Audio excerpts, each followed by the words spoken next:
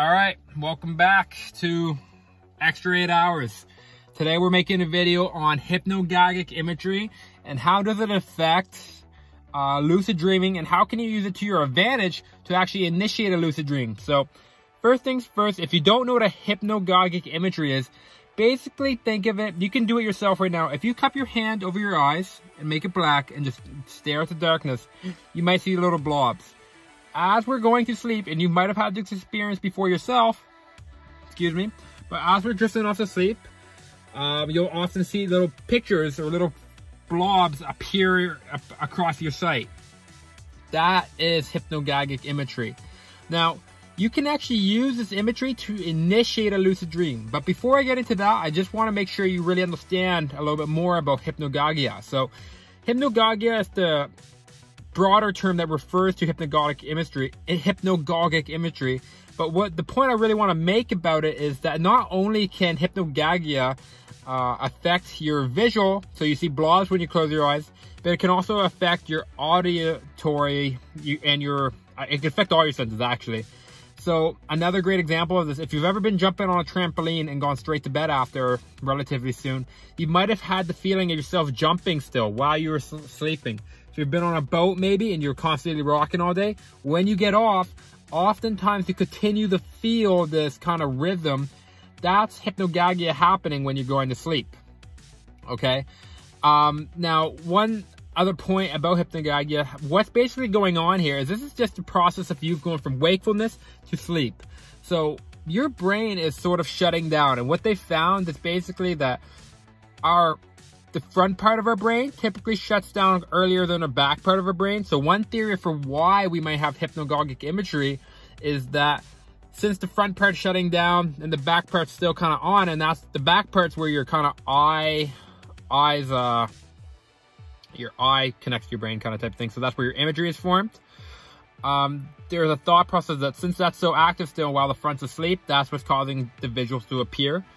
Now, getting aside from the science part of hypnagogic imagery and hypnogagia in general, what I want to do is show you how can you use this to actually initiate lucid dreams. So there are a ton of different ways you can do this, and the most common way people typically initiate into hypnagogic state is to use something called the wild technique. So if you haven't heard of that, that stands for the wake-induced lucid dream. And basically what you do is you go to sleep, and you try not to move as much as possible until you fall asleep.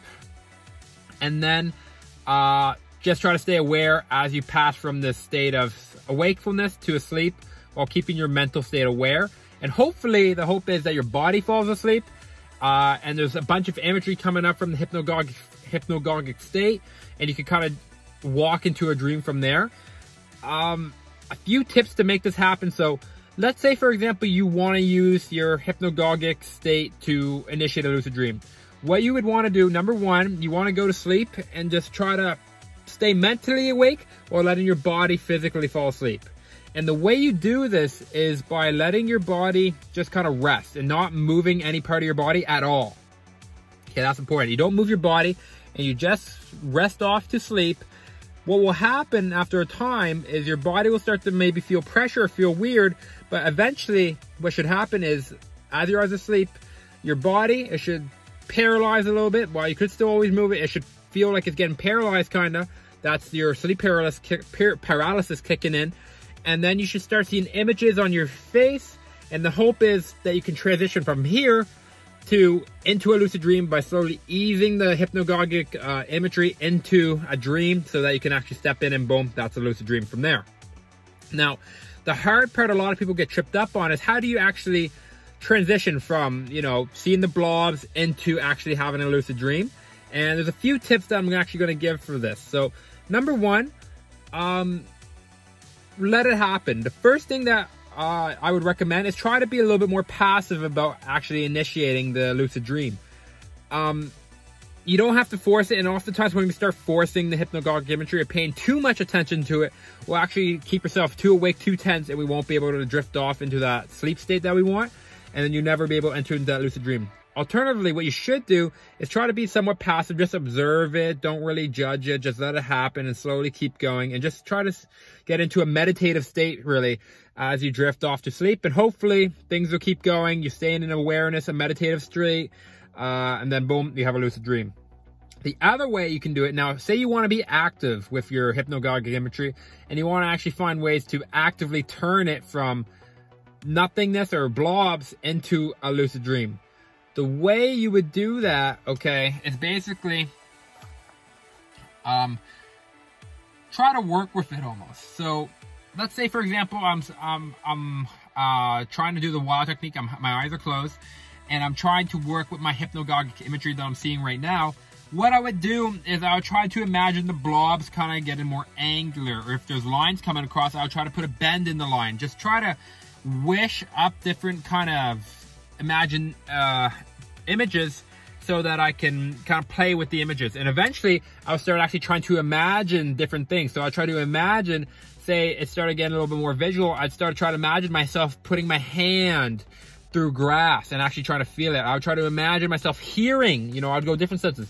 Hearing whatever I actually want to hear, say hearing the water from the waterfall that I want to be on, or I'll start imagining myself, I'll imagine start looking down at the earth with the imagery. Like I'll start trying to make clear pictures. And that's another way you can actually start kind of being more active in initiating the lucid dream with your imagery. The last point I do want to make a note here, not everybody is going to be best off using visuals for the hypnagogic state. Hypnogagia is a very broad term, and as I was mentioning earlier, it can affect different senses. I know I watched a video by Beyond Lucid Dreaming, and he talked about how he used the auditory side of his hypnagogia to actually initiate his lucid dream.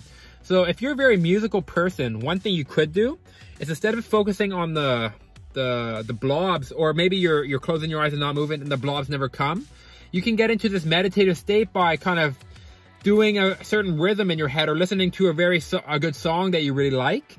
That can get you into that state, and then the images will flow after that, and then, you know, go from there to the images to imagining, then you're in the lucid dream. That's basically it for hypnagogia. It's just, and if you look at the definition on Wikipedia, it pretty much just refers to the state of in between waking and sleeping. And technically when you wake up, you go through hypnagogia as well, because you're going from sleep to awake. Should you be scared of it? Some people ask this. I'll just throw this in the end here. Not really. Sleep paralysis, that's the possible effects from it. Sleep paralysis isn't bad for you. You go through it every night. And honestly, if you can get into sleep paralysis, you can actually use that to your advantage. Some people, for example, they'll say they get into sleep paralysis and they start hearing kind of scary or different voices. That's a form of a hypnagogic auditory experience that you're having. What you can do is you can kind of get into that meditative state, just focus and let be aware, and just kind of see what happens. And as things go on, you can start willing images and start willing sounds and just start willing feelings to happen, or imagining, I should say, instead of willing. And that will allow you to transition into a lucid dream. And that's really why we're here, right? So, hope that video was useful. If it was, you're welcome. Leave a like, I guess. And just remember, guys, lucid dreaming is easy once you know what to do. Have a great day. Okay.